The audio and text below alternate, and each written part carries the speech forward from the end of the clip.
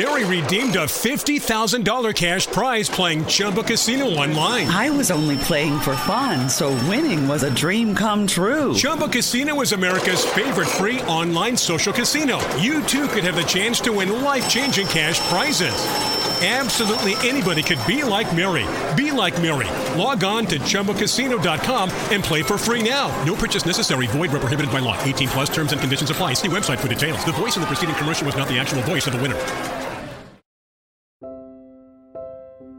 You know, we both have a real love and concern for young adults and a longing to help them navigate this kind of crazy world and faithfully handle scripture. So I think there's kind of shared aims and ambitions, and like probably we find similar things funny as well. I find Jim very funny. He's got like a very good sense of humor.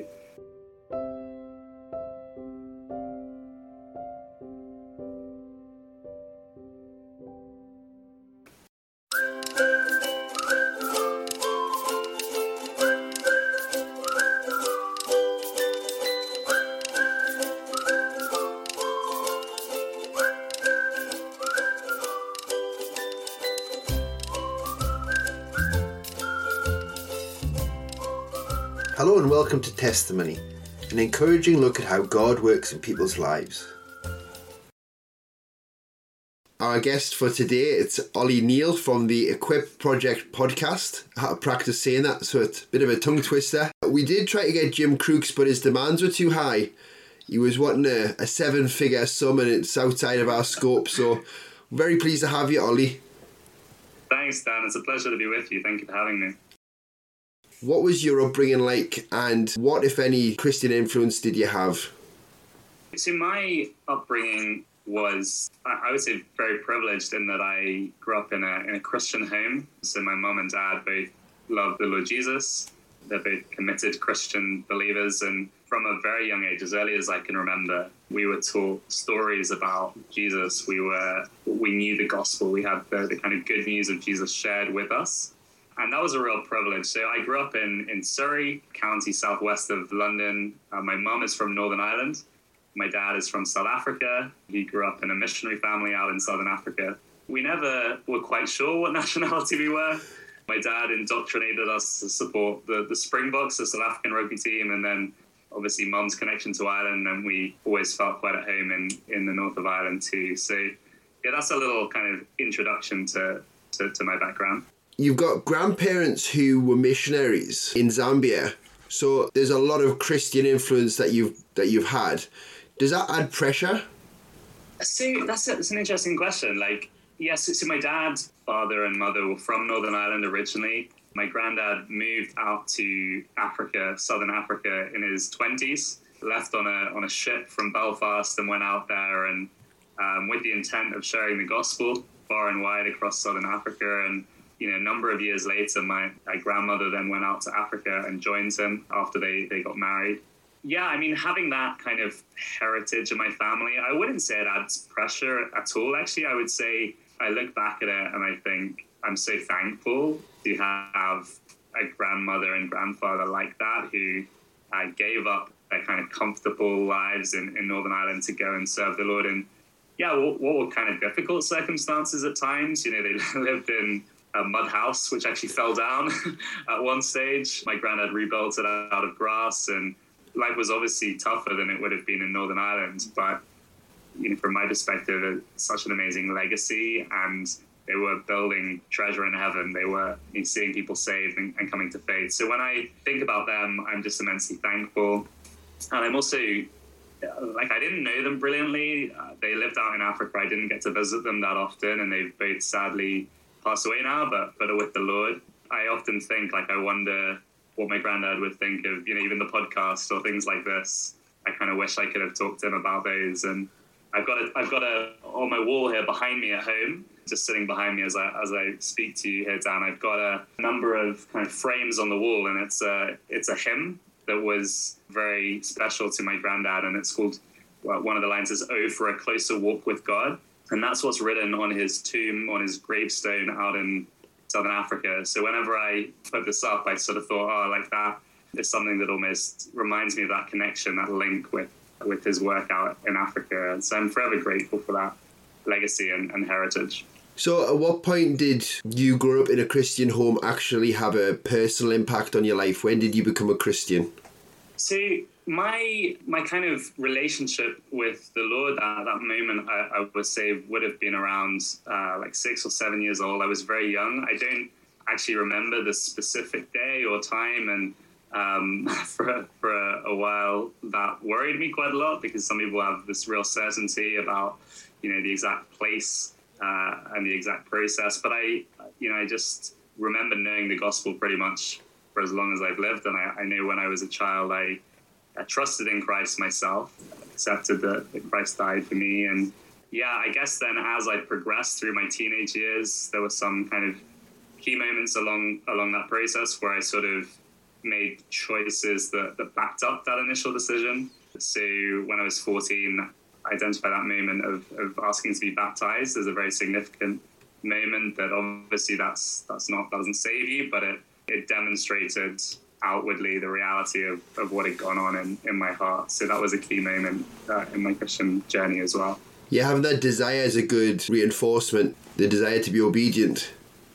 Absolutely, Dan. And I also remember during those teenage years, for the first time, having doubts as well. So the teenage years were marked with this desire to be obedient and taking steps, but also then simultaneously, for the first time, thinking, well, is this something I believe just because my parents have told me this? And I remember very distinctly one night, we'd gone to visit another church. They were having, it was maybe like a Saturday night service or meeting. I remember sitting there and just thinking, like, what if this isn't true? And the thought really scared me, actually. I remember it with a real sense of like darkness. I just remember this really scared me because I'd never had a thought like that before. I'd never thought, what if this isn't true? I'd always just believed it. And that moment was quite shocking to me. And actually, either ignore that and kind of ignore the feeling and push it to the back of my mind, or it could have been to, dig deeper into Christian things, explore my faith more, explore Christianity more, seek to dig a bit deeper. And thankfully, but by God's grace, I did continue to look into these things more. But I remember that as a significant moment. I think for a lot of teenagers, you can have periods of doubt, especially if you've grown up in a Christian home. And what I would say is, this is part of why we do Equip, it's so important to investigate, to dig deeper, to realize there are answers to all of our doubts. And actually that it's important not just to stagnate and ignore them. Of course, there are some things we have to accept on the basis of just faith. So, but at the same time, there are a lot of answers to a lot of the problems critics raise, is what I'd say. If you're struggling with doubts, there's a really good podcast I'd recommend. It's called The Equip Project. So moving ahead slightly, your education was in London and you were in the world of law.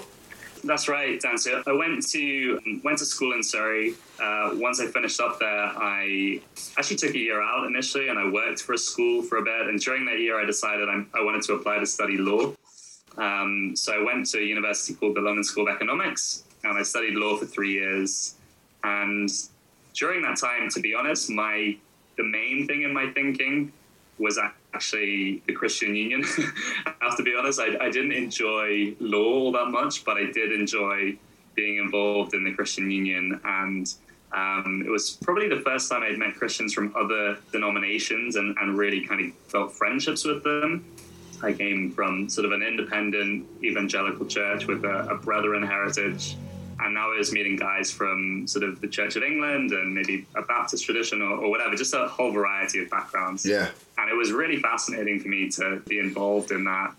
That was a really significant time in my walk with the Lord, because I realized there was a lot I didn't know about Christian things. People had different views to me on certain topics. There were guys who I probably, in my arrogance, thought they didn't really take evangelism seriously, or they didn't really take Bible study seriously, who knew their Bibles far better than I did, who were far more committed to evangelism than I was. And I was very challenged by the kind of attitude of my coursemate, of my colleagues at uni, and spurred on, I would say, in my faith and in my walk with the Lord. So that was a really significant time, and the Lord was very good and very faithful, and We had amazing evangelistic opportunities, some hard times as well. I remember we were very small, and I remember, at times it did feel a little bit like demoralizing, I guess.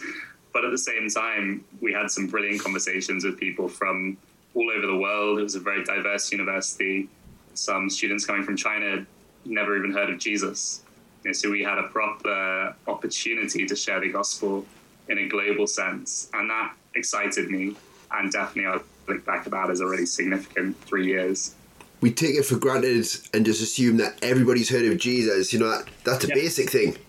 Exactly. It was almost shocking to realize that people coming who'd never heard of Jesus, who never had this kind of understanding of even the kind of Bible stories that we regard as famous. Yeah, it was a privilege to be able to have some of these conversations, and we ran events. We called them like lunch bars, which was essentially we provided a sandwich and we'd have a talk on if there's a God, why is there suffering in the world, or can you be good without God, and things like this. I remember I was once asked to do one on the resurrection, which is probably the most scared I've ever been to give a talk in a university setting where there was a Q&A at the end. But actually all of that stuff in a way was helping prepare me for some of the stuff we do now with Equip. So the Lord had a plan in it all. Yeah. How did you get from being a law student in London to moving to Belfast? That's a good question. So, long story short, after I graduated from LSE, I actually worked for an organization called UCCF. It stands for Universities and Colleges Christian Fellowship. And they work with university Christian unions and support them and resource them and provide like training and that kind of thing. So I worked for them for a year and stayed on at my university. And I loved that. I got a real taste for what kind of full-time Christian ministry might look like. So I do one-to-one Bible studies with some of the students, with some of the male students, and try and read the Gospel of Luke or John with non-Christian students as well in a kind of a one-to-one setting, which was so cool that was my job to do that. But I decided it would be a good idea. I always had this idea that like ministry would be something I'd like to go into. But I sort of felt, and having spoken to some older, wiser people, it would be a good idea to go into, if you like, the secular workplace. I don't necessarily see that sacred secular divide in that way, but to go into a non-full-time ministry role for a period. So I had that in my head, and I thought it would also be good to do some further study before doing that. So that's when I applied to Queen's University. Okay. Came over to Queen's to do a master's in a course called Violence, Terrorism and Security, which sounds kind of odd, but I had quite an interest in kind of criminal law. I had kind of an interest in geopolitics. So I thought that would be interesting with a view to going into some kind of security consulting or something along those lines. So I came to Queen's, did that for a year, ended up working for PwC, an accounting firm, for a couple of years after that. And during that period was when I met my now wife, Rachel. And that's how I ended up back living in Northern Ireland permanently, because Rachel was studying at Queen's and we wanted to get married, and that meant that we were going to move here. You were going along to Crescent Church in Belfast as a couple, I imagine. That's right. And then you end up working for the church, which is not how you probably intended to start your career. It's funny because while I was over doing a master's at Queen's, a role at Crescent, a full-time role, came up in discussion. And at that time, I very much had in my head, no, like, it's important that I go and work in kind of a non-ministry role for a period. So I said no, and I said, that's not something that I'm going to do at the moment. But I didn't want to shut the door entirely, because as I said, like, ministry has always been something that I've interested in doing full time. So 2 years later, my circumstances had changed. Like, we were engaged. I was going to be living back in Belfast. And to be honest, I'd really not been enjoying working for a big accounting firm. And it had not been what I'd hoped it would be. And also I just had this constant sense of, I'd love to be doing ministry. I'd love to be doing something that I feel is having more of an impact than the work I'm doing. And around that time, I reached out to Jim, actually, and I said, is there still that role at Crescent? Are you still looking for someone to fill it? And he said, we can have a conversation about that. And we did, and one thing led to another, and I ended up being employed by church as their youth and young adults worker, which is what I'm still doing today. So So you've mentioned Jim. We'll have to come on to Jim. I described him in a WhatsApp as the man, the myth, the legend. And whoever I speak to about your podcast, he is the person who is just loved by everyone. Doesn't matter what age they are, they just have such a respect for him. What is it about Jim that helps him to just transcend the age gaps? That is a very good question, actually. And to be honest, I haven't thought too much about that. It's really interesting you asked that. So just to give some context for our relationship, I came to Crescent when I was doing my master's at Queen's, and that was how I got to know Jim initially. So as a student here in Belfast. So I knew him in the context of me being a student, him being an elder at the church I was going to. So I would meet up with him for discussions, like a kind of one-to-one discipleship type thing. I would hear him preach from the front, and I found his preaching, very, very powerful, very influential, and very helpful in terms of my own faith. So there was actually a physical event called Equip during my time at Queen's on a Monday night after Christian Union, and Jim spoke at it every week. So I'd go along to that at Crescent, and I'd sit and I'd listen to some of the things that we talk about on the podcast now. I'd listen to Jim talk about them from the front, and then there'd be a Q&A afterwards. So that was my initial experience of Equip, and Jim was actually attending these talks myself as a student. In fact, the first time I ever encountered my wife was at Equip. So I've got a lot to thank Jim for. The fact that I'm even married is partly to do with Equip. Your question is really, why is Jim so good at bridging that gap? Well, I think part of it is he listens really well to students. He's been involved in student ministry for many years now. He's been involved in lots of conversations with students. He understands what's going on university campuses. He also reads very widely, so he understands like our cultural moment very well. He's always on top of kind of the news and what's going on in the world, both on a kind of a pop level, but also reads deeper. And so I think having that kind of understanding of what's going on in the world and also listening to students directly, having conversations with them in a one-to-one capacity in a group setting has meant that he's really tuned in with what's going on. And then he's also got a gift that the Lord has blessed him with, in that he's able to study and teach the Bible very faithfully and well. And actually, when he does that, when he's teaching the Bible, he applies it very well to our kind of cultural moment and context. I don't know if that helps, but those are some of the things that I would say have been significant in him bridging that gap, if you like.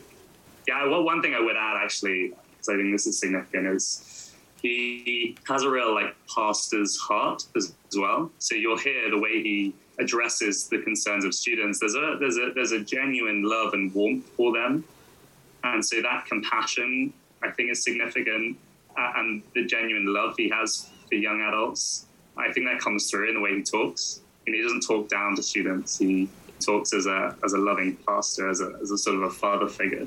So I think that's significant as well. We'll come on to some of the episodes later on, but I think one of the things that's obvious to the listeners when Jim is answering the difficult questions is he has a real, as you said, pastor's heart. He's a real concern. It's not a belittling thing. In some of the episodes, very difficult subjects to deal with, and yet he does it lovingly. And I think that 1 Corinthians 13, we can do a lot of things that are good, but if they're done without love, they're not always helpful. And I think he's able to teach in a loving way, and I think that comes across.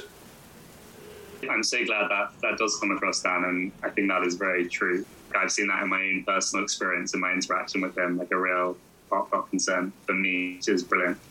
Also, the camaraderie and the chemistry you two have is very obvious.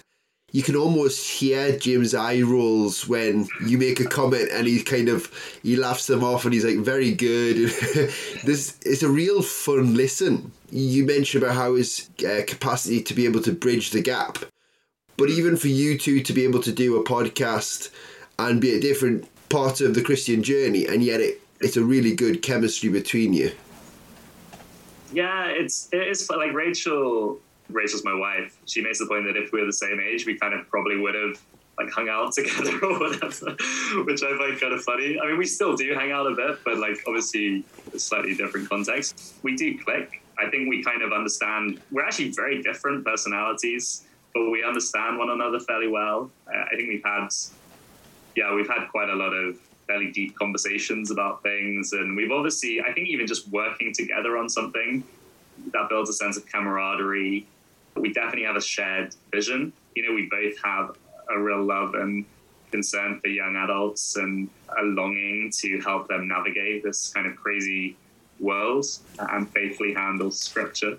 So I think there's kind of shared aims and ambitions, and like probably we find similar things funny as well. I find Jim very funny. He's got like a very good sense of humor. So we're both very interested in politics as well. So Jim follows politics in America quite closely. I do the same. So we have lots to talk about as well, and then obviously most fundamentally, like the Lord and Christian things, like we love to speak about those and discuss them. And yeah, so I think all those things come together, and actually then when we come to do a podcast together, we don't have to force that relationship because it already exists. It's genuine, and we enjoy hanging out and chatting about these things. And actually then when the podcast ends, I turn record off, we still talk about them afterwards. Yeah. And I'll ask the questions that I'm really confused about still. If all else fails, just get another analogy from Jim. He loves his analogies and they're always excellent.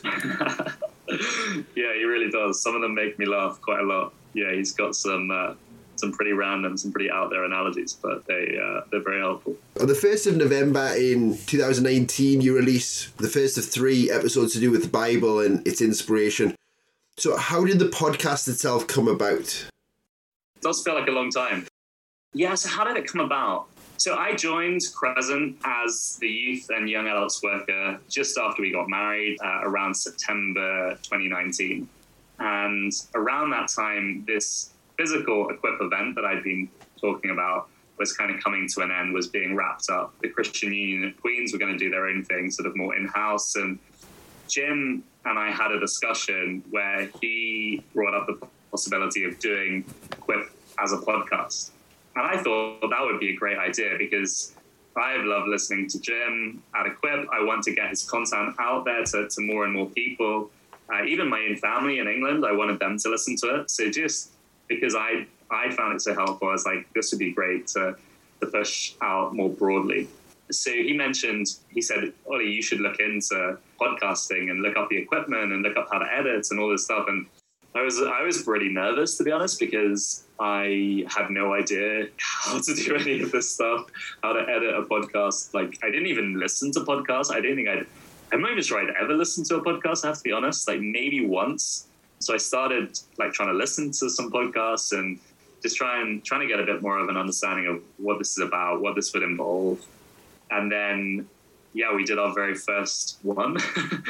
When I listen to it back now, you can probably, if you don't sort of know us and things, it probably doesn't sound like this, but it definitely felt quite awkward at first. It just felt kind of unnatural and like a bit clunky and sitting in a room, just the two of you. And it just felt very strange, very surreal. But we did it. And I think actually some of the early ones we recorded twice because we weren't like comfortable with how they'd gone or whatever. And then gradually over time, we just kept doing an episode a week and often covering topics that Jim had already spoken about in CEs. And we ended up just continuing. And I think we got to something like 30 plus episodes. And we saw that people were beginning to engage and connect, and we were getting the odd message and things. And that encouraged us that this was helping people and the Lord was using it. And so we've continued ever since. We started to do it seasonally. So we take a kind of a break of a month or two, and then we come back with a season of 5 to 10 episodes. And that just makes it a bit more manageable. And we're trying to give each season then a bit of a theme and sort of package it a bit for people. But the Lord's been so good. I think, like, to be honest, Anna, above anything, that's what I have to say. It's like it's the Lord's work. The Lord has, enabled us to do this, has given us the resources to do this. And yeah, has kind of taken our kind of frail efforts and has used them for his glory to bless and help people. So ultimately, all the glory must go to him. If any of my listeners haven't listened to the Equip Project podcast, these are not just your standard Christian subjects. In the first season alone, you deal with the idea of suffering, which, comes up in lots of scenarios, but search for identity. Does religion poison everything? Doubt. Is God a moral monster?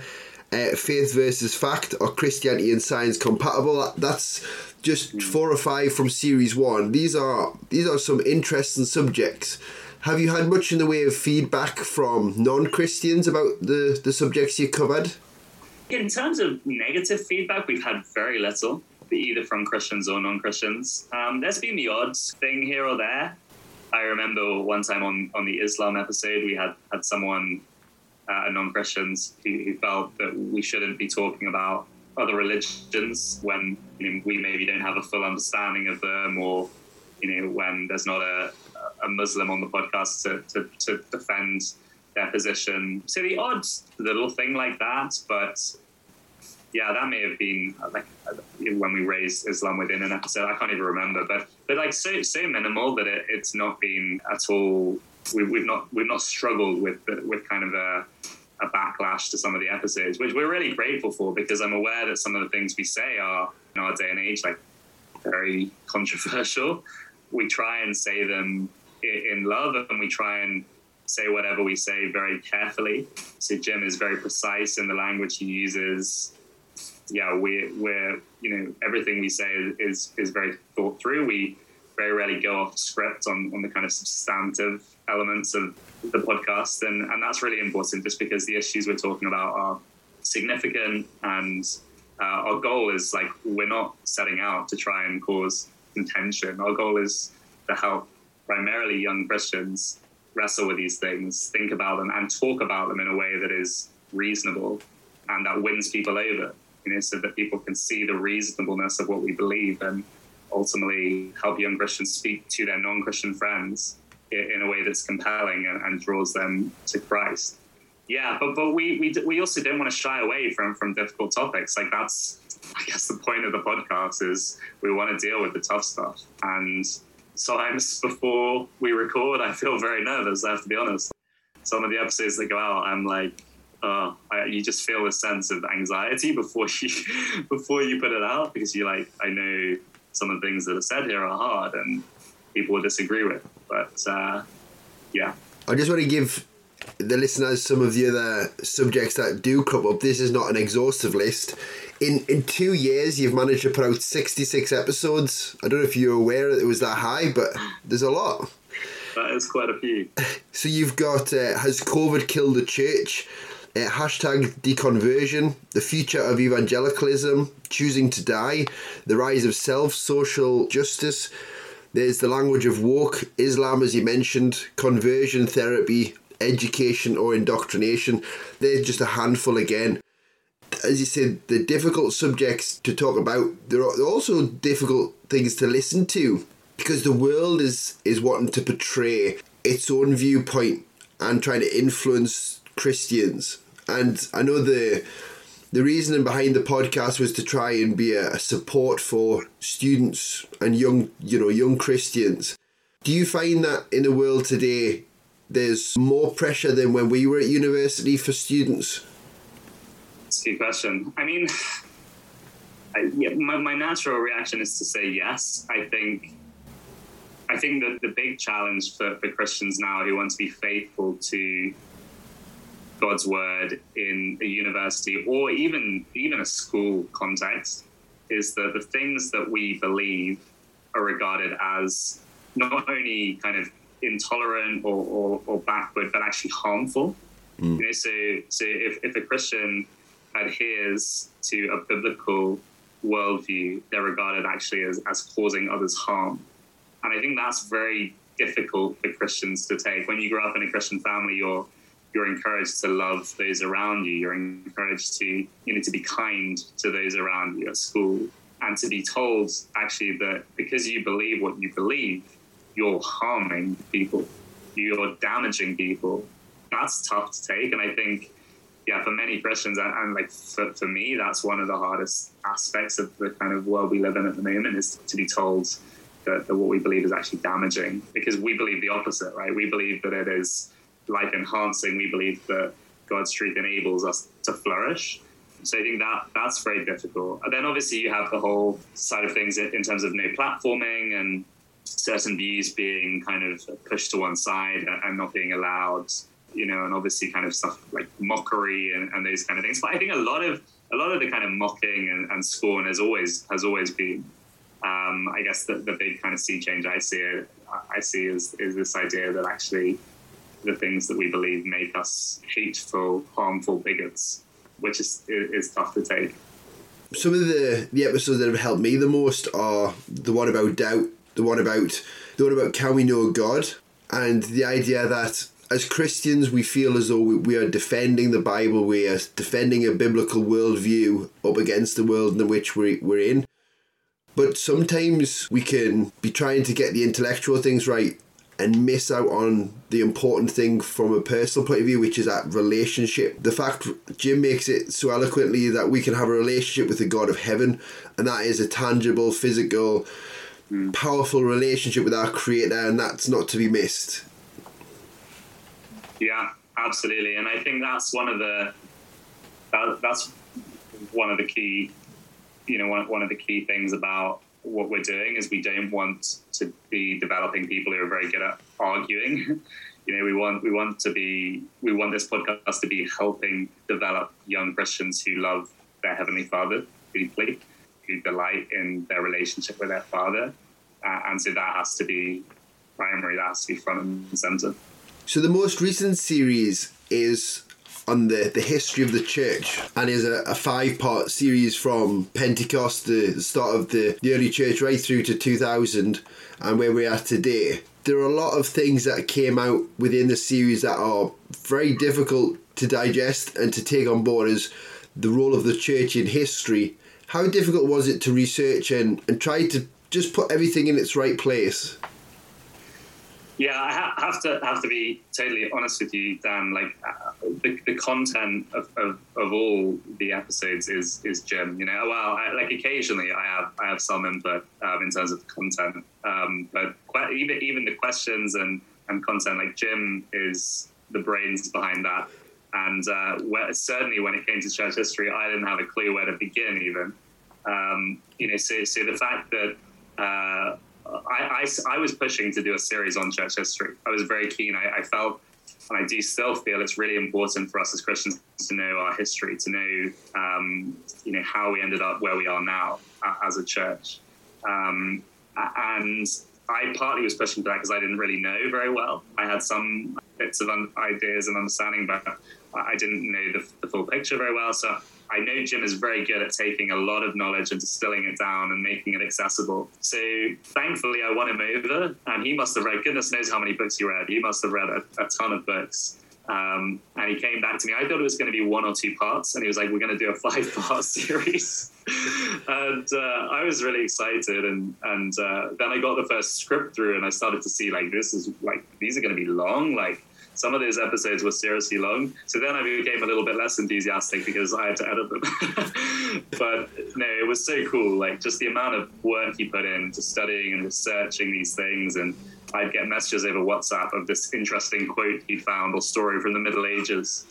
He did a really good job of distilling down thousands of years into just 5 episodes. I mean, obviously, it's quite a kind of a broad sweep, and there's a lot we can't cover. But hopefully throughout it, we're making an argument which encourages and strengthens the faith of young Christians, and they can see that God has been working, like the miracle of the church, how God has been working through history to preserve his church. And that I think is incredibly exciting to see. Despite all the failures, despite all the kind of grim stuff that went on, the Lord has preserved his church and his people throughout all of that. So yeah, it was an amazing series. Hard at times, some of the episodes were very difficult, to even just listen to, because some of the stuff is grim and some of the things that have gone on is horrible. But at the same time, there's so much to be thankful for. And I think when you tie it in with the episode on the future of evangelicalism, it's a good reminder that even though there can be difficult times for the church, that God is still in control. It's still his church, Christ is still its head, and ultimately his purpose and his desires will come to fruition. Absolutely. And so often always when things went wrong, it was because people were not being faithful to the Lord Jesus Christ. People were hungry for power. Often that was when trouble arose, or they misunderstood or misinterpreted Scripture. And that's generally when things went wrong. When people remain true to the Lord Jesus Christ, true to God's word, actually that's when the church looked like it should look. It looked beautiful. It reflected Christ well. So I think actually when you look through church history and you see it again, you see it today. People point to Christians and they say, "Oh, look at Christians. Look how bad they are. Look how flawed they are. Look at the Crusades." I think my response now is more like, well, yeah, you're right. You're totally right. This is evil. This is wrong. This is wicked. But those people aren't being faithful in representing Christ well. That is not what Jesus looks like. And you see throughout church history people misrepresenting who Christ is. So I think whenever someone challenges that or calls Christians out for that, it's so important to be clear, well, actually, that isn't who Jesus is. To use a gym illustration, not that it would be anywhere as good as Jim's because it's not about cake. I remember having a conversation with a barber one day and she said, there was some Christian who had obviously caused some offence to her and she was very down on Christianity as a whole.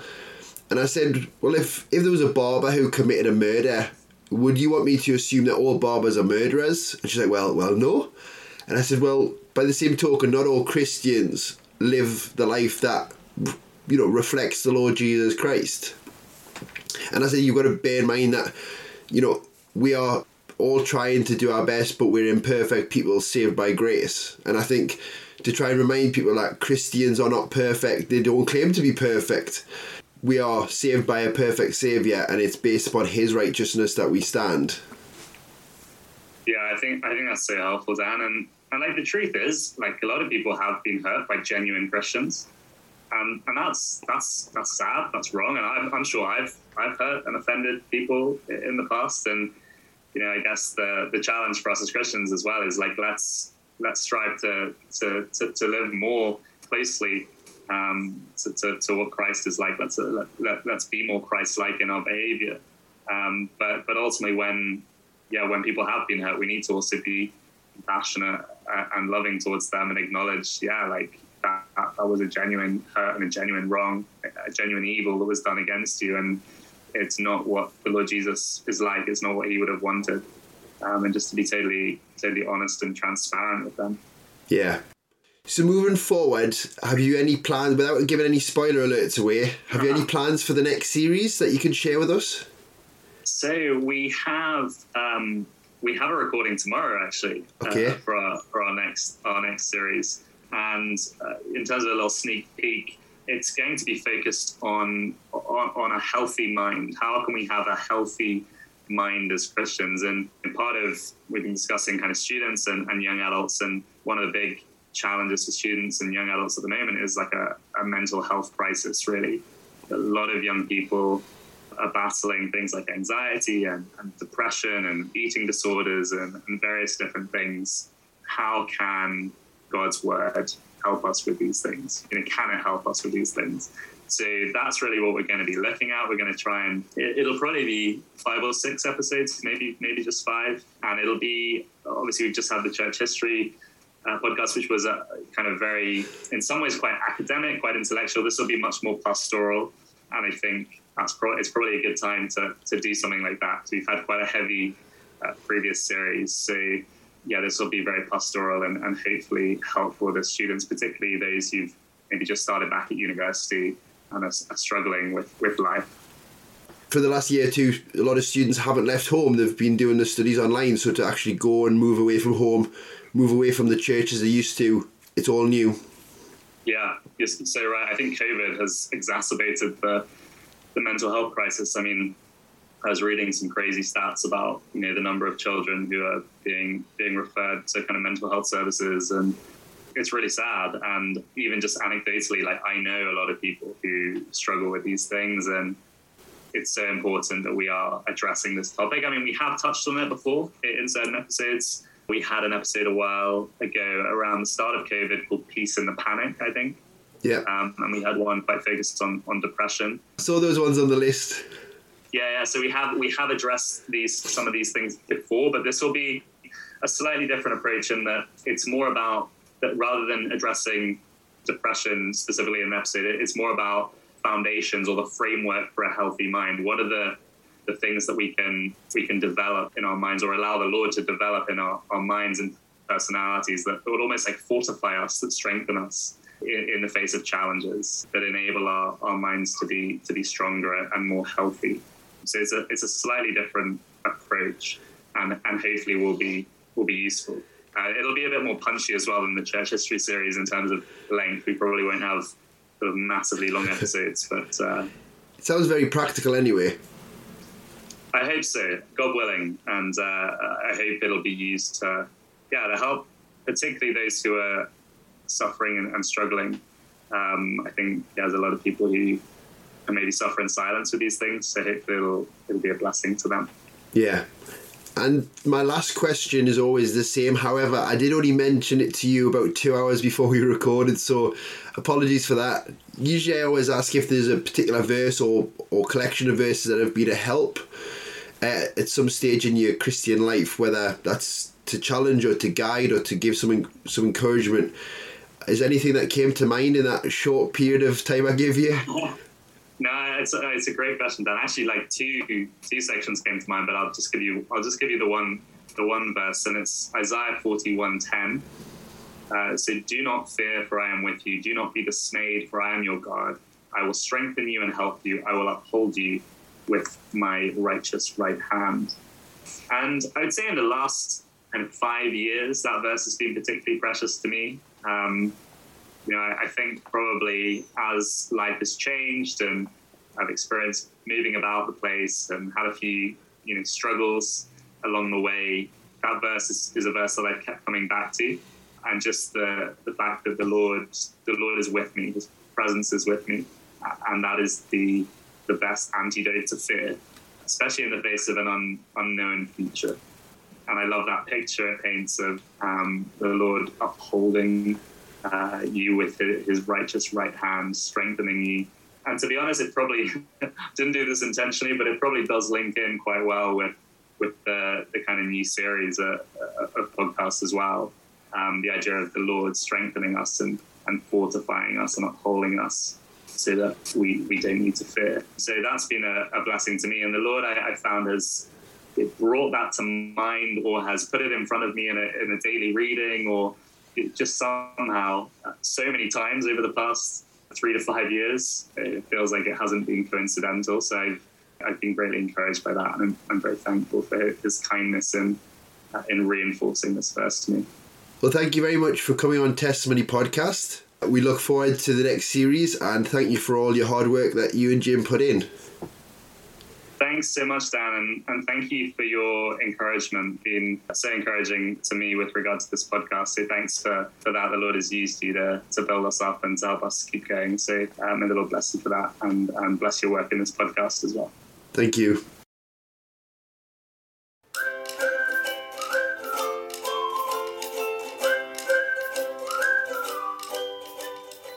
Thank you for listening to Testimony. If you have any suggestions as to who would make a good interview, then please get in touch at testimonypodcast@outlook.com or find us on Facebook and Twitter. Thank you.